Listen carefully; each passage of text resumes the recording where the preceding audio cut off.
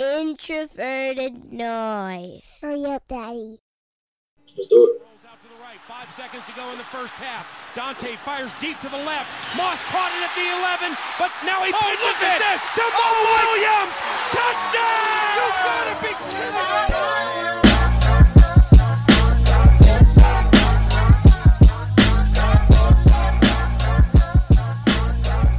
All right, and welcome back to another episode of the Climbing the Pocket podcast. I am your host, Jason Brown. You can find me on Twitter at BrownJason. And unfortunately for us, and unfortunately for y'all, Miles can't be with us today. Not unfortunately for Miles, though, because he's out there kicking it in San Diego, eating good on this business trip. But we are going to carry on. We're going to do our thing, and we have a lot of stuff to cover, so let's get right to it. QB1, my man, how you doing? How you been? I'm good, man. You know, things have changed for me a little bit. Just trying to make sure the wife is all right, but she's sleeping a little more nowadays, so I guess that's a good thing. Yeah, that's definitely a good thing, man. What kind of you being sent out for any kind of snack runs or any cravings or anything? Any of those popped up yet? Yeah, that's happened very frequently, but they happen more so during her lunch hour as opposed to at night. So okay, that's a good thing. Hey, we'll take those blessings. Anything good? Couldn't be me.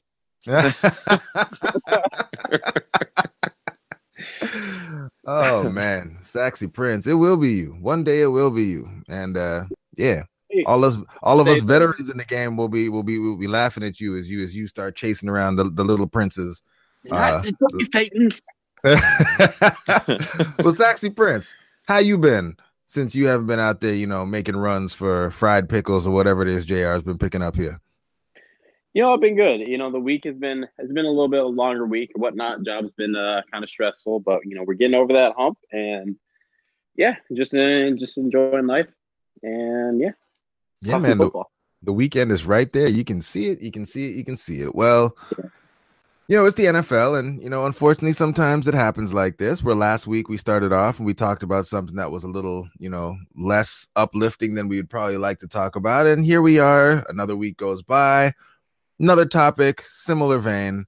We're not going to spend too much time on it. Don't want to get too bogged down, but I am interested to hear your thoughts on kind of this whole Kareem Hunt situation, how it all unfolded, how it went down, his ultimately getting released, not picked up on waivers, and just generally speaking, how the NFL has handled this situation. And I guess it's weird to say after we talked Reuben Foster last week, but I guess if we think the NFL has made any progress or is doing any better with these sorts of things. So JR, you weren't really a part of the last conversation. Now you joined us a little bit later the last episode, but with this whole Kareem Hunt situation, I guess, what are your thoughts with, I guess the initial story that broke, I want to say maybe February, the video coming out now, and then the video coming out, and then subsequently 2 other allegations of Kareem Hunt being involved in violent situations coming out kind of after the fact on those as well. What are your thoughts on all this? And I guess because you would know better than any of the rest of us, was any of this kind of on Kareem Hunt's profile when you were scouting him, getting ready for the draft?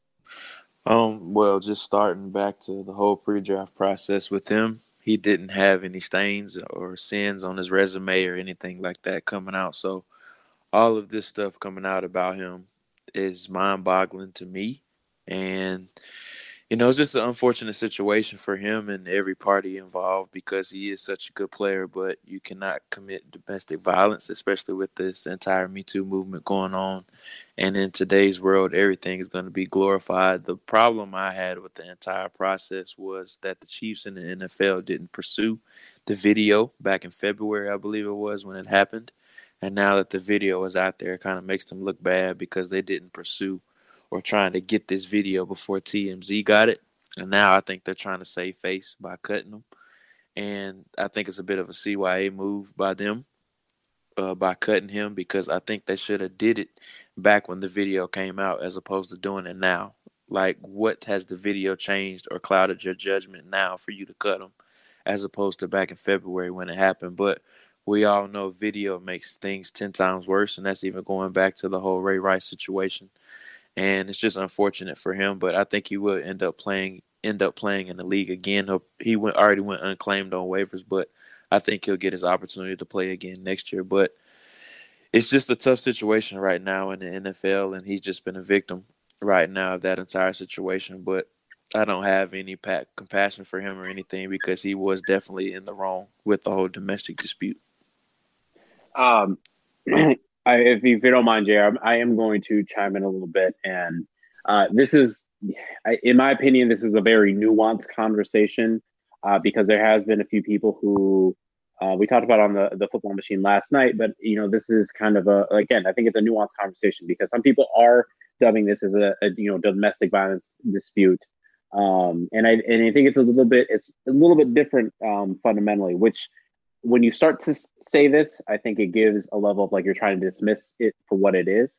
But I think this is kind of a bigger overarching thing that we are having a problem in with as a society because we don't know how to. I think we have a problem categorizing things, so therefore we have a problem with addressing it, and then by extension we have a problem with giving things the proper treatment as it is. Now, understand this: like there are people who because of environmental factors, because of mental disorders, because of various things. Domestic violence is it's a very real thing, a thing that affects many people, obviously throughout the world and in the country, all that stuff in the NFL, you see it all the time. And but the problem is that everything gets grouped together as domestic violence, right? And this scenario, when you start to talk about it, and so it's like, well, it's not as bad as like a Ray Rice or whatever.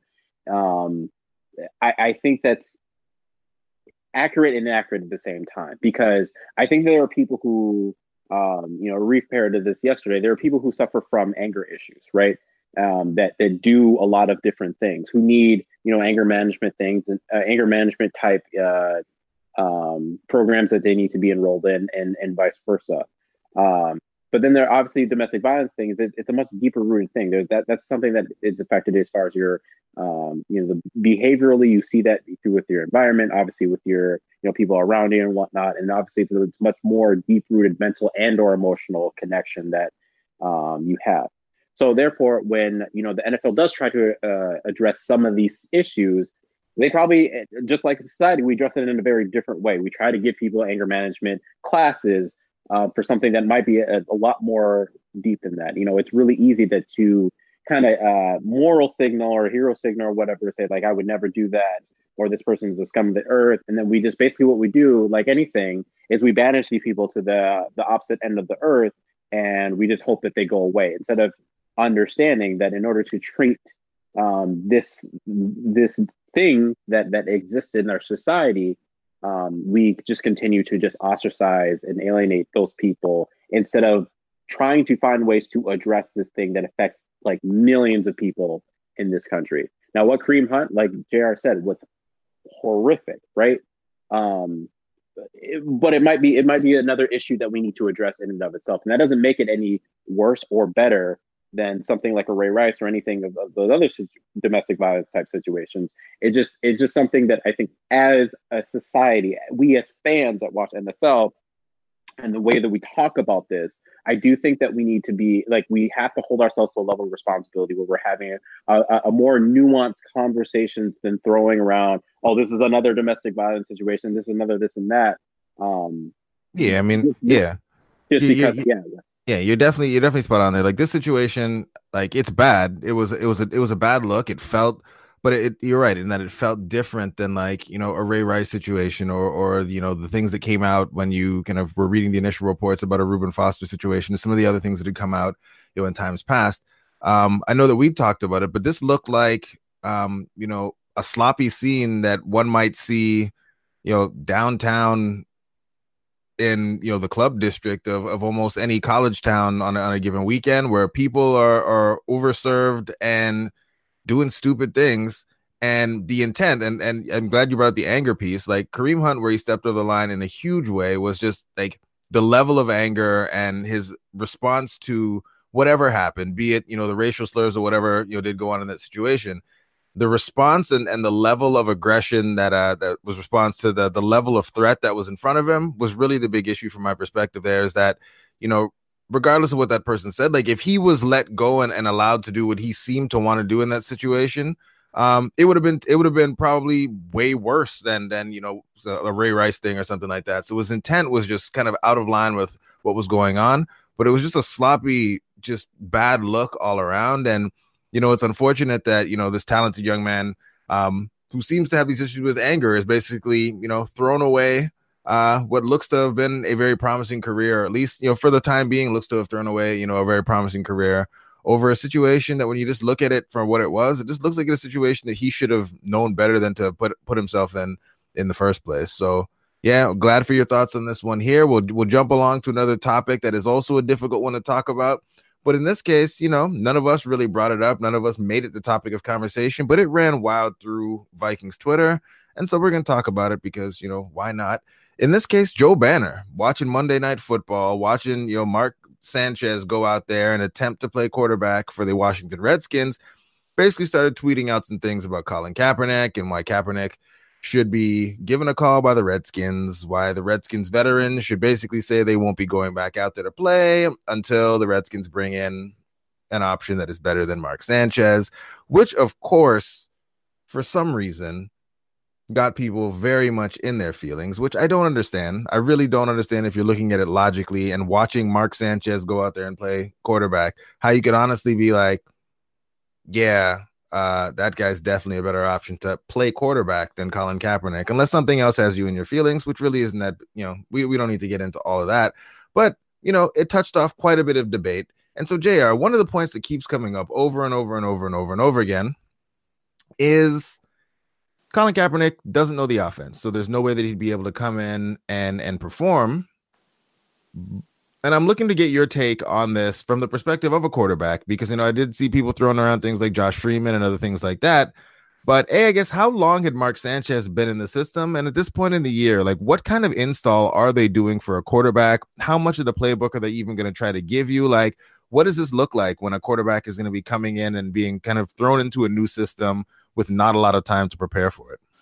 Yeah, so I don't know how long Sanchez has been in that system, but he has some familiarity with Jay Gruden and in previous stints with him as well. I'm not sure exactly where they were together, had some crossover with, but he has some familiarity with that system. But the one thing I do want to say, and it blows my mind and it frustrates me so much, is that why are dual threat quarterbacks seen as such a hassle to change your playbook for? And it's the biggest misconception that's out there right now. And it's not just on Twitter, it's throughout the NFL as well. There's not a lot of tweaks that you have to make to accommodate these dual threat quarterbacks. There's a couple runs and a couple switches that you have to make up front with the offensive line. I'm talking about to accommodate these dual threat quarterbacks. And we're seeing it right now in Baltimore with Lamar Jackson. The Ravens didn't completely switch their offense from Joe Flacco to Lamar Jackson. They're not running a whole bunch of plays. They're keeping it very vanilla, but they're dressing it up, whether it's with motions or shifts or just hiding stuff in various formations and making it look different. But they're only running 15 to 20 plays at the most for Lamar Jackson, and they're just executing. That's all it is. And it's not sustainable over the long haul. Everyone knows that. It's the whole RG3 thing. When he was in Washington, eventually that type of offense is going to flame out because that type of rushing performance and that type of rushing dominance isn't sustainable over the long haul. So I get that, but nobody's expecting Colin Kaepernick to come in and be their franchise quarterback. You just want him to come in and get through a stretch of games, 3 or 4 games or however long you want that to be. The one thing that I do hate is people saying that, Tom Savage is a better option than Colin Kaepernick at this point in the season, which just blows my mind because you don't have to make special accommodations or completely change your offense to accommodate these dual threat quarterbacks. That's just a lie and a cover up to more underlying reasons that people don't really want to say. It's funny to me that I as the league is going on, I feel like when Colin Kaepernick was playing, never felt as if people had strong opinions about Colin Kaepernick. I felt like until he started kneeling, that's when the extremes, this guy can't play football, started to come out. And, I think, JR, you mentioned that, like, obviously Mark Sanchez has played with Jay Gruden years ago or whatever, but that was like years ago, if I recall correctly, right? What, 2011 or something like that? Yeah, and they just signed Josh Johnson, who hadn't thrown a pass since 2011. Yeah. So, in my opinion, honestly, you guys are talking about like these strong ties and connections that go back 7 years ago. If Jay Gruden hasn't changed his offense in the last 7 years, or at least aspects of it, that even a guy who might be familiar with even a portion of it can just pick it up. Like that's not a recipe for success at all. They obviously lost their starting quarterback. It's tough for them. Obviously, prayers out to Alex Smith, but with that being said, ultimately speaking, Mark Sanchez's ties with Jay Gruden, in my opinion, should be null and void at this point. The fact that they haven't even been close to each other in several years, right? So like there shouldn't be any like, oh well, he's familiar with the system. Like the system should be different, right? And with Colin Kaepernick, like no one's asking him to come in and save this franchise, because more often than not, if you like the outlier was obviously the Vikings last year with Case Keenum. More often than not, your season is over when you lose your starting quarterback, right? And you're not necessarily asking this guy like Colin Kaepernick to come and save your season. I know that's perception. There's a chance he could, just because he has other weapons that exist outside of just being a pocket passing quarterback. He obviously has the athleticism to do more than just average quarterbacks with not his level of athleticism. But let's have a legitimate conversation of why people think a guy like Josh Johnson, Colt McCoy, various quarterbacks, Mark Sanchez is better, or even can give you the same quality of play as a guy like Colin Kaepernick, who we have seen be a part of a Super Bowl contending 49ers. Because let's not forget, Colin Kaepernick was the dude who unseated Alex Smith, and they were going to back-to-back NFC championships with Colin Kaepernick at the helm. Yeah, man. I mean, that's a while ago. And ultimately, at this point, the debate is played. Like, every time they bring up, they like Tom Savage. I mean, we've watched Tom Savage play. I don't care who he has ties to. He's not good. Like, he's terrible. And that's the thing. Like, ultimately, at some point, you just got to be honest, right? And I think that's what we're all kind of dancing around without saying. Like, just if you really don't like Colin Kaepernick, say why you don't like Colin Kaepernick. Just say it with your chest. Have some convictions in what you believe in, and just say it, versus trying to make up all these nonsensical reasons for saying why you don't want him to be here. And if there's a reason that you're ashamed to say, the real reason why you don't want him here, maybe it's time for some introspection and for you to think about why you're ashamed to really say what you really feel about it. Because it's ridiculous if you're out here standing for Mark Sanchez, Tom Savage, and Josh Johnson. Like, that is just ridiculous. I mean, if you're going to roll with it and be like that, say it with your chest. Don't be scared. But let's move on. Last topic before we get into these Vikings here. For the few listeners that we still have with us here, shout out to y'all. We appreciate you for sticking with us here. We're going to talk about the Packers, And the thing that I think all of us were hoping didn't happen, but it happened. The thing that made Aaron Rodgers, the thing that what he was really looking to happen, it did happen. Mike McCarthy, he's gone. Gone. And I think it caught us all by surprise. We were just talking about something in the group message, and Yinka popped in and was like, yo, they just fired Mike McCarthy. Yinka, just given that it was just the middle of the season, this is the Packers franchise we're talking about here. Did they do Mike McCarthy dirty? No. We've been talking about Mike. I mean, we as Viking fans love the fact that Mike McCarthy was still the head coach. He and Rodgers. So, like, quarterbacks and Mike McCarthy is obviously one of my head coaches, right? So he has a huge say in the offense, right? And considering you have an elite quarterback, like, there has to be some kind of communication. And that just wasn't happening. There was one, I forget, there was an article that came out in which it was Jeff Saturday was still the center or whatever. And Mike McCarthy calls a play. Aaron Rodgers is in the huddle, and Aaron Rodgers hears the play. He rolls his eyes and then calls a play, and they go and try to execute it and stuff.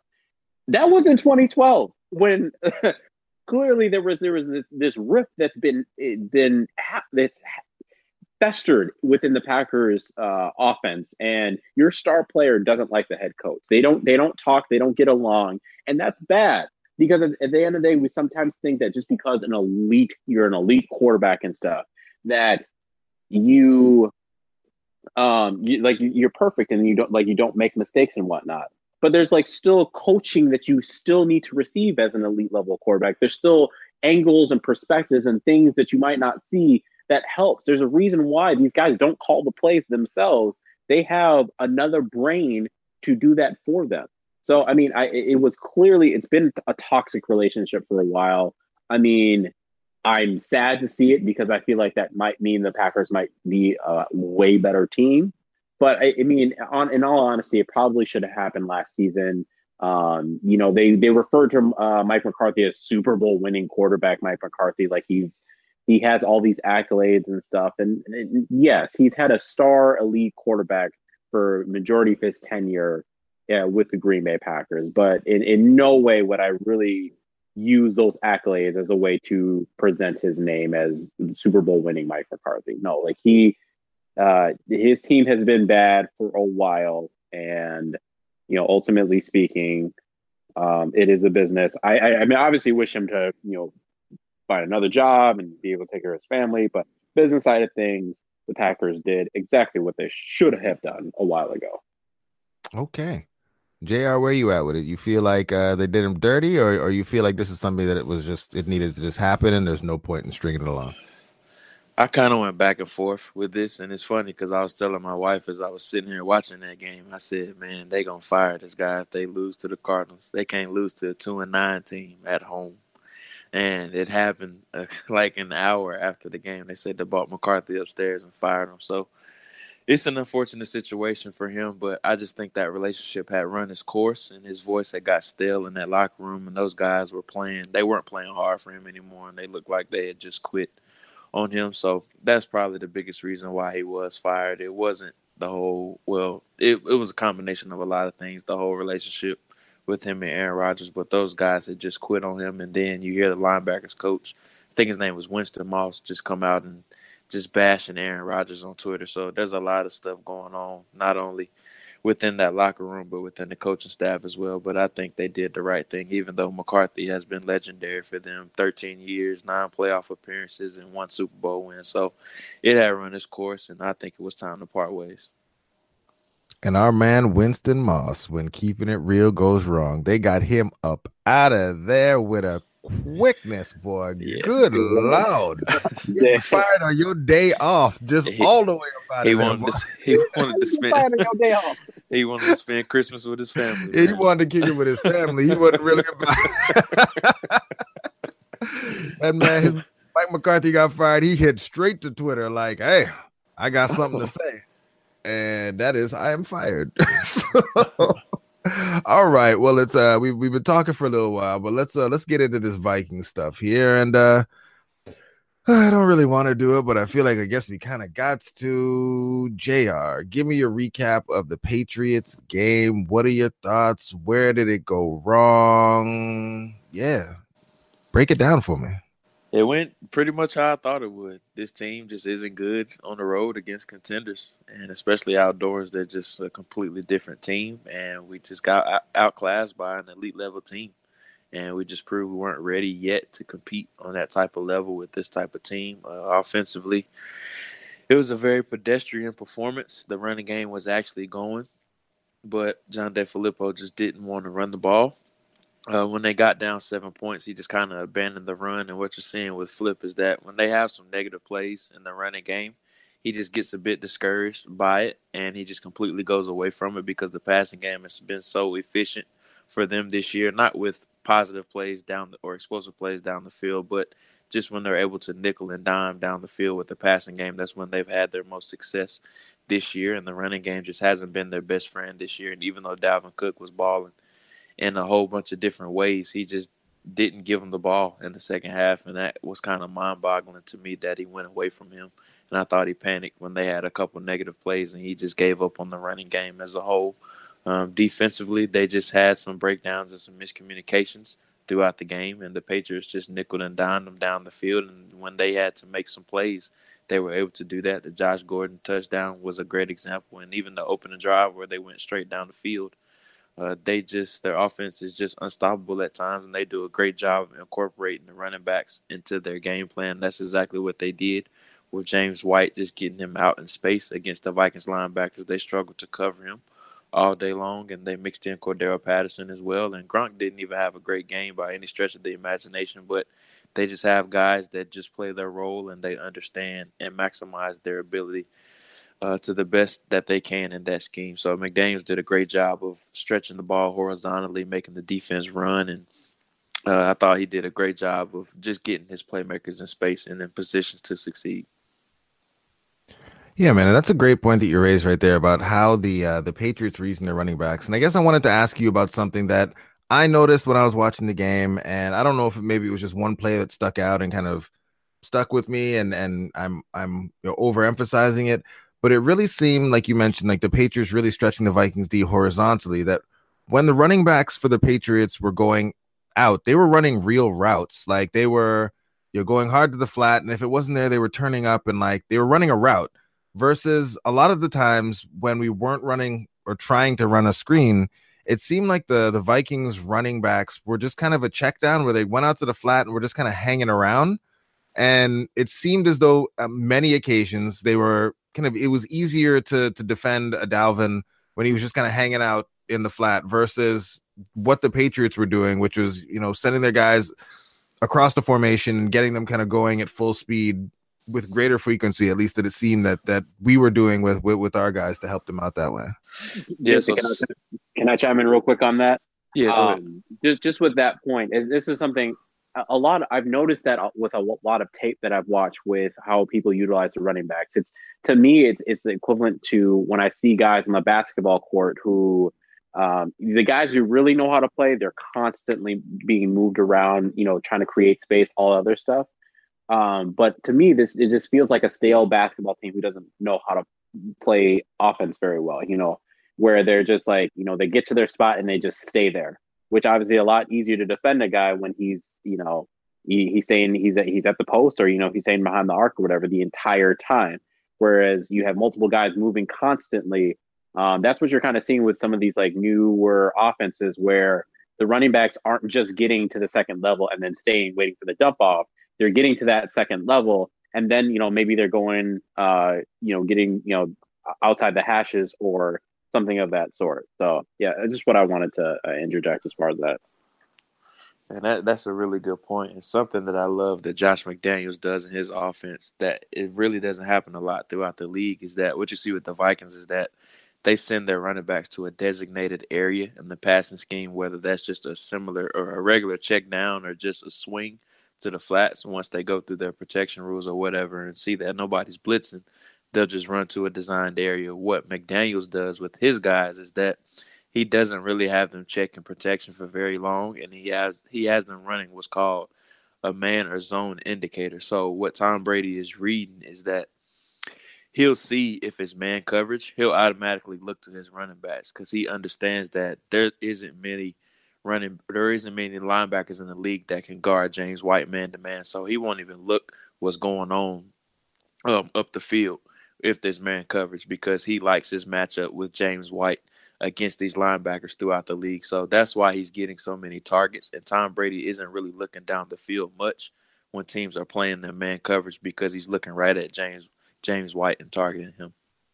Yeah, and one other thing about the whole Dalvin Cook first half, second half, and why wasn't he used more often? I went over to Sharp Football Stats, and as we were talking about it, just decided to look and just kind of get an idea of how the Vikings did from a success rate standpoint. And if you look at the full game, which is I think what most of us were doing, the Vikings' success rate running the football was eighth overall, ranked eighth for the week. So they did really well. They were over 50%, I think around 54%. If you look at the entire game, but when you then go and just take it and look at the second half, that success rate drops from 54 down to 33%. And so I guess a couple things to ask. I guess JR, you did mention there were some negative plays and Flip kind of went away from it. Was New England doing something differently in the second half that caused the Vikings run game to struggle so much? And given how little success they were running from a success rate standpoint, does it make sense that they went away from the run, or would you have still kept trying to go back to it to see if you could make it work? No, they didn't really make many adjustments. Their defense is just so disciplined. I thought they cleaned up a bit of some things. I know what happened in the first half was that Flip was really running the ball to the perimeter as opposed to right up the middle. I know early on in the game, Dalvin Cook had an explosive play on the second or third drive of the game. I can't really remember where they had a perimeter run and the cornerback. They were forcing their corners to make tackles and they just weren't able to do it. Dalvin Cook was able to make I can't remember the guy's name right now. It slips my mind. J.C. Jackson, that's his name. He was able to make him miss in space, and he was able to get an explosive run of about 25 yards. So he just went away from the perimeter runs in the second half, and I think Dalvin only had 3 carries in the second half. So that probably was a reasoning for the steep decline in the second half. And he just didn't go back to the running game because once they got down 17-10, I believe it was, he just felt like he had to throw the ball a bit more, which wasn't the case. If he would have just stuck with the run a little bit more, I think they would have eventually popped some big ones. Okay. Well, that's a perfect segue to the next, topic of conversation is there's a bit of tension brewing, which is it's pretty loud. Zimmer hasn't really been pulling any punches about how he feels about what's going on with the offense and the performance. And yeah, Prince, I guess you can chime in on this one first. What are your thoughts on this ongoing beef with I guess really we'll say more Zimmer, because it's not like Flip's out there, throwing shade, but between Zimmer and his current offensive coordinator. And I mean, if we're being honest, this isn't really the first time. I mean, Zim's had issues with offensive coordinators really since he got here. Yeah, and I guess what are your thoughts on this? And is this a Zim issue? Is it a Flip issue? Like, what's going on from your perspective and how you're looking at it? Yeah, I mean, you brought up the kind of the main point that I was going to bring up. If it's the first time, then yeah, absolutely. This is, maybe this is just like a North Turner issue or whatever. But this is the second time that we're kind of seeing it, and I think some of the issue is I think Zimmer might still be thinking as himself as a defensive coordinator, right? And as a coordinator, it's really easy to be like, "Yo, I'm doing my job. Like, I'm making sure the defense is looking great, looking fantastic. Like, you need to figure out what it is about your offense that keeps getting us in these kind of positions." Where I think Zim needs to switch his thinking. I think he needs to think like a head coach. Like, if the offense is not working, it's just as much on him as it is on DeFilippo. The offense is not working as a head coach. You need to go to your OC and be like, yo, we need to start trying to do this. We try to do this. Because at the end of the day, if Zim is this defensive guru as well, too, it would be just as helpful for him to be like, yo, this is what I'm seeing opposing defenses doing. This is what I try to do to make it harder for the offense. So this is how you can, maybe cater certain aspects of your offense to maybe, open some things up and maybe get Diggs and Thielen open a little bit more so, and incorporate Dalvin the way that we need to, because this is what I'm trying to do on defense. So let me know what I can do to help you. So yeah, I do think this is more of a Zimmer problem, even though I still think DeFilippo is in part to blame and whatnot. I think he is a little bit inexperienced when it comes to play calling. I do think that he is a good offensive mind. I think that he needs another off season to really put together his offense. But I still put majority of the blame on Zimmer because I unfortunately think that he is still thinking like a defensive coordinator and not a head coach. Okay. All right. I mean, we went over it last week, so I'm not going to get in why. I don't know. I feel like I might disagree a little bit with Zim getting more involved with the offense since it's not really his strongest suit. But I'm going to ask JR a different question instead and say, JR, what's actually wrong with this offense? Like, what's going on? Well, there was a narrative floating out there that John DeFilippo was just trying to be a little too cute and maybe trying to prove to outsiders that he has this fancy offense that is very efficient and that is up to date. And he's trying to prove to other GMs or owners around the league that he's some offensive guru. And I just think that's completely false. I just don't think he has the personnel that really matches his offense or what he wants to run. And if you think about everywhere where he's came from, whether it was Oakland or Cleveland or even Philadelphia, that those teams have been built on the offensive line. So they've been able to run certain concepts that this team maybe isn't fit to build or fit to run, because we all know the Vikings' Achilles heel right now is their offensive line, and they have more of a finesse or a zone type of offensive line as opposed to power and strong strength offensive line up front like those previous teams have had in previous stops that he has been. So a lot of those schemes have been based upon having a stronger or offensive line that can overpower people, and the Vikings offensive line just doesn't have that. So I just don't think the type of offense that he wants to incorporate here in Minnesota just matches his scheme. And how he's trying to overcome that is by throwing the ball a bit more so he can get those big gaudy numbers that he does want, like they had in Philadelphia and when he was there in Oakland. So it's going to be interesting to see if he is here next year, what adjustment he does make. And I completely agree with Prince and that he probably needs another year just to see exactly, knowing what he knows now, what adjustments does he make to match his personnel that he does have. Yeah, and so I'm gonna ask the question because I asked the questions and stuff. But I'm gonna ask the question. I feel like we've been dancing around a little bit as the season has kind of worn on, and some of these big games have happened, and things have not maybe gone the way that we want to. How much of the, I guess, the anger or the scorn that we're seeing towards DiFilippo is because everything is actually his fault, or is it because of the people who might be at issue? So in this case, DiFilippo and Kirk Cousins. DiFilippo is really the only one we can get rid of, because I mean, this game with the Patriots, I mean, I think they went back and Football Outsiders, Scott from Football Outsiders posted something where, Kirk Cousins had 40 pass attempts for under 300 yards earlier in the season, and he had this game against the Patriots, which was, again, just god-awful, throwing checkdowns and from clean pockets. Both of his interceptions were from clean pockets. And I feel like a lot of the things that DiFilippo is being blamed on a lot of the time aren't necessarily about the scheme. As Luke put on the timeline today in a really great thread, it feels like a lot of the time it's also coming down to execution. Like, how much of this is coming back to Kirk Cousins from what you're seeing, and what can he improve on to help this offense get back on track, JR? And this is why I was saying early on when the game actually was on, was that Kirk Cousins was just getting a little too trigger happy. And what I mean by that is he was letting the ball go much quicker than what he had to. And that's just not having much trust in his offensive line. And what you saw with him was that he was getting the ball out extremely quick to his checkdowns, Latavius Murray and Dalvin Cook, when he did have guys open downfield. And I think Fox showed a replay on a 3rd and short where he had Adam Thielen and Stephon Diggs, and I believe another Kyle Rudolph was open as well. So he was just letting go of the ball way too soon because he didn't feel like he had as much time as he needed back there. And that's something that we've seen throughout this year as well. He has more time back there than he think he does have. And I think that's something Kirk Cousins has to improve on. And it's been inconsistent. His mental clock has been very inconsistent this year. Sometimes he holds onto the ball way too long. And what we'll see is he starts patting the ball back there. And some of his offensive linemen will be pushed back into him. And his mental clock just needs to improve or become more consistent because it was going off way too soon last game. And other weeks or previous weeks, he's held on the ball too long.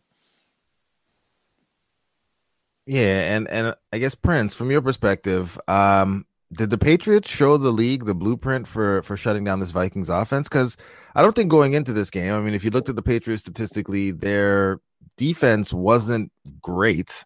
They had an okay defense kind of coming into this game, but it seemed as though their defensive kind of game plan going into this game, which is basically, we're going to double team Adam Thielen and Stephon Diggs, and we're going to see if you can beat us with the other people on your roster.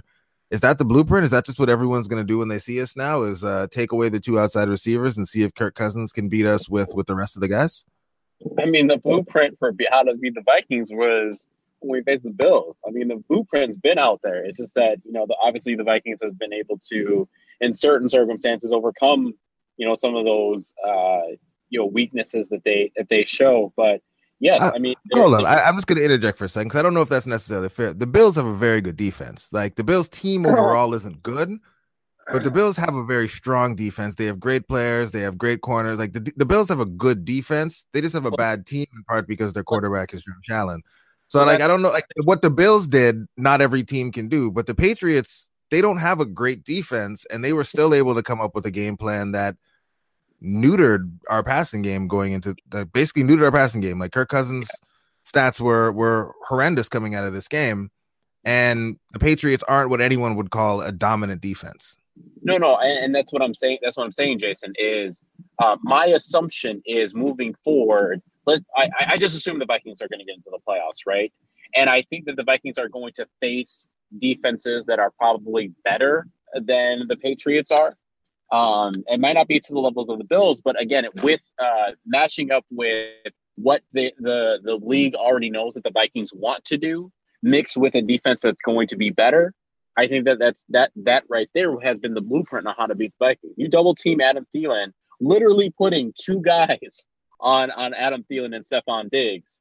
That you force Kirk Cousins to beat you. You force DeFilippo to come up with a more unique way with how to win. This is honestly, it's a chess match, right? Like the moves that the teams are going to make is like, we're taking away Diggs and Thielen.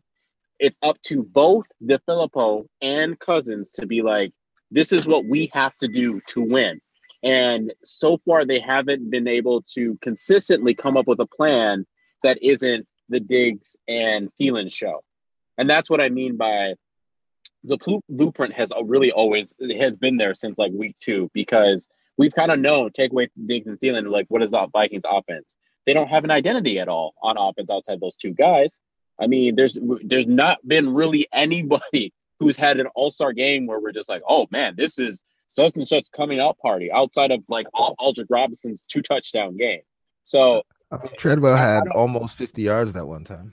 Yeah, that was true. Yes, but I don't think that the Patriots exposed anything that we didn't already know to be there, or the league didn't already know to be there. It's just that because of Bill Belichick's brain, he's able to, not everyone has top 2, 3, 4 corners where they can do that to Adam Thielen and Stephon Diggs. So it's a lot harder for them to roll coverages over to them and just literally ask them, I'm letting you have anybody open besides these two players, figure something else out.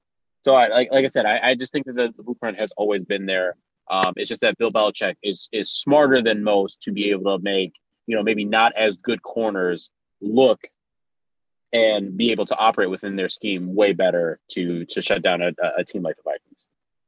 All right. Well, I'm glad you said it. Right now, like you said, the odds do favor us getting to the playoffs. I think we're at around 54% chance going into this game that we get to the playoffs. So, in the spirit of helping those odds out, JR, break down for me this Seattle game, what you're going to be looking at, and ultimately what these Vikings need to do to shut down Russell Wilson and the Seattle Seahawks heading into this game. It's another really tough matchup, guys. And similar as last week, they're going to try to establish the run. That's what they have done this year. They're the only team in the league with more rushing attempts than passing attempts. I believe they have around 385 rushing attempts and around 325 passing attempts. So they're going to try to establish the run. That's what they want to do. That's been their blueprint this year. Chris Carson, Rashad Penny, and Mike Davis has been their 3 running back workload for the most part. And what they've done this year offensively is they've basically put Russell Wilson in the glass case, and they only take him out of that glass case when they need him, because they've heavily relied on that running attack. And once they establish that running attack, that's when they get their play action going, and that's when Russell Wilson is able to create some off-script plays as well. So, and they're not just a running team. They're able to generate some explosive plays down the field as well. Tyler Lockett and those guys on the perimeter have been really good this year as well. So not to take anything away from their passing game as well. They've been great in that area as well, but they've heavily relied on that running game for the most part this year, and it's helped their offensive line out tremendously as well. It's not just getting rid of Tom Cable, and they've magically gotten better. The running game has helped them a lot, and they're playing much better up front as well defensively. And with their defense, it's just amazing how first rounders are able to go there and have some success. Deion Jordan has revived his career, and Barkevious Mingo has also revived his career there as well. A couple of former first round picks that are playing really well. Their secondary is just a cast of characters right now, a bunch of guys you wouldn't recognize in you guys probably couldn't even name two guys in that secondary right now, but they're playing really well together because that front seven is taking so much pressure off of them. Bobby Wagner is still playing at an extremely high level.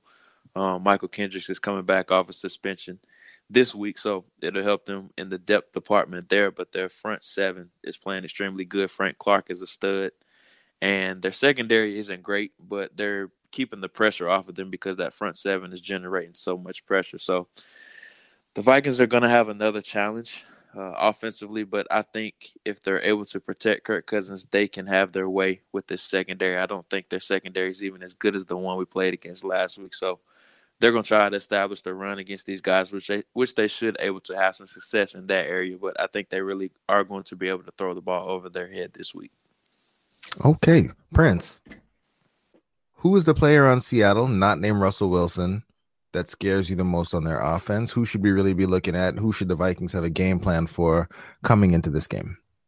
I mean, I still think Doug Baldwin is such an underrated talent on that offense.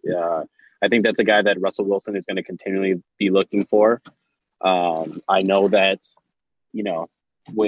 maybe with some uncertainty with Xavier Rhodes or, Trey Waynes, whatever the case have you, I do think that that's a guy that you're going to need to find some like a consistent matchup that that you can win on the defensive side of the ball. So Doug Baldwin would be my guy that I think the Vikings need to do a really good job bottling up.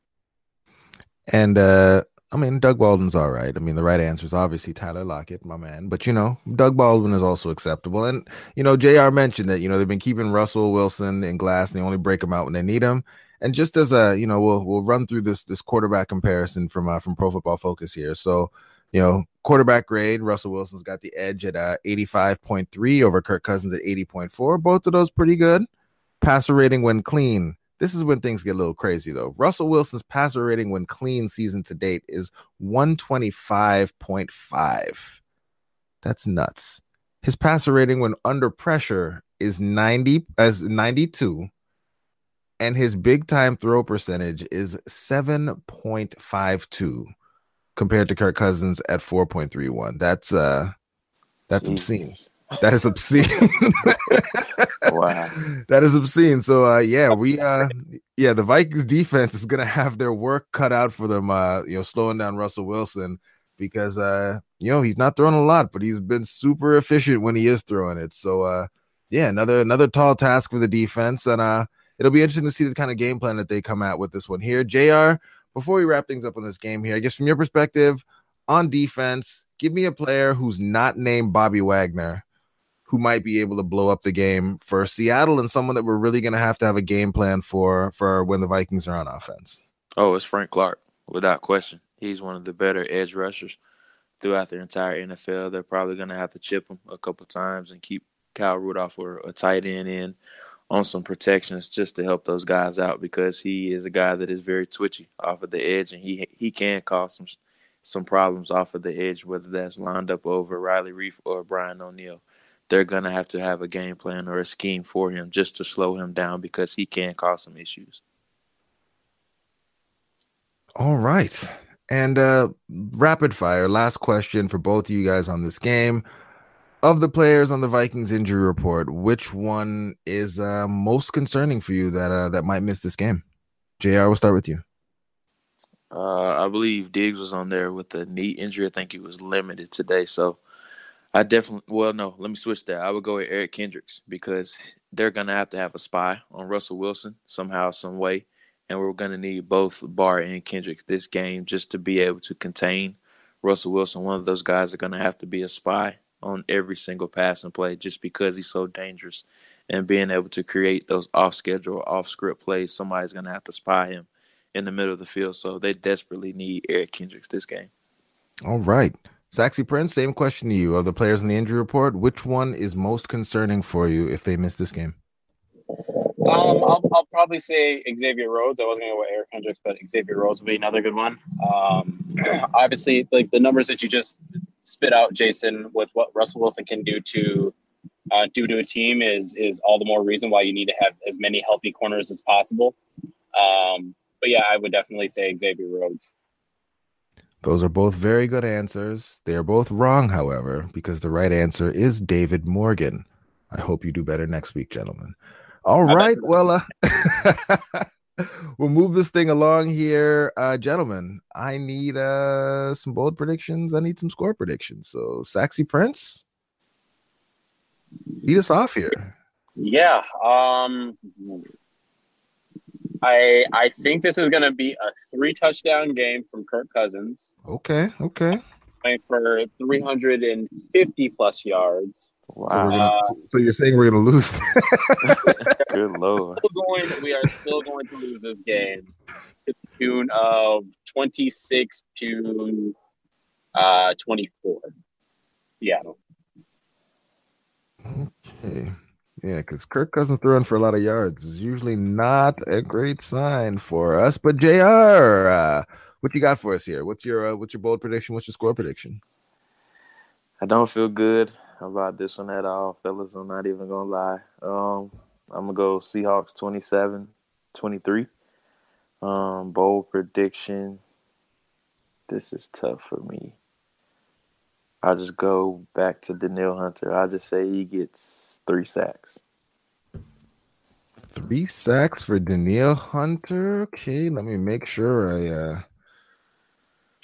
get this in here. And yeah, Hunter, 3 sacks. All right, and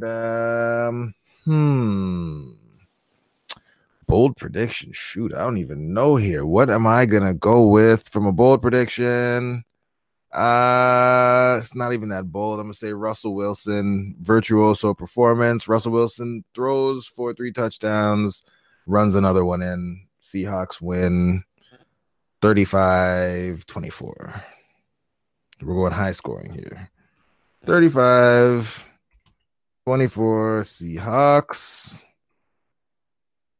And I just realized I put Seahawks once, I put Seattle once. Probably should make that the same all the way across. All right. And that brings us to the end of things. JR, anything you're cooking up, anything you're working on, anything we should be on the lookout for? Yeah, so my next scouting report was just posted today. It's on LSU cornerback Greedy Williams. So go check that out inside thepodline.com. And so is it up now? Can I go ahead and link to it right away, or is it up tomorrow morning? It's up there right now. Awesome. All right. And Saxy Prince, I mean, you've been a little quiet on the writing front here of late. What's going on? What you got cooking up, man? Yeah, I mean, I had something that I was going to come out with, and then the Vikings kind of just ruined basically the premise of everything. So I kind of scrapped that. But there's something that I am working on actually with a Reef. Next Monday, we are going to be doing what's called booth casting. Basically, it's this new platform that is being launched where, you can be a little bit more interactive. We're just kind of be similar to like a podcast format, but we're just going to be, we're kind of be talking through the game, telling viewers what we're seeing. People can chime in, send us questions, all other stuff. So yeah, we're pretty excited to give this a shot. That'll definitely be interesting. And so like, how would people be able to watch it? Is it something that's going to be like on an app? Is it going to be like a web? Like how does it all work? Yeah, they can essentially we'll be talking. People can listen in. And then I think they have the ability through their computers to send video responses or questions and whatnot. It's kind of similar to what me and Reef kind of do already during games. Reef a little bit more on the X's and O's sides of what's happening during the games. But yeah, just kind of commentary. I know that people constantly complain about, we have, Joe Buck or, this person is the broadcast or whatever. And it just they just get tired. Sometimes they just prefer to listen to, guys that they like on Twitter to talk about games and stuff. So, yeah, I think it'll be a really cool way to just be a little bit more interactive with Twitter and whatnot. Well, that'll definitely be dope, and we'll definitely be checking that out. So, all right. Listeners, thanks for sticking with us. Gentlemen, as always, thanks for coming on. Miles, keep holding it down out there in San Diego. And, yeah, it was fun. Talked about a lot of stuff, covered a lot of topics, and, yeah, we will be back soon. Have a good one.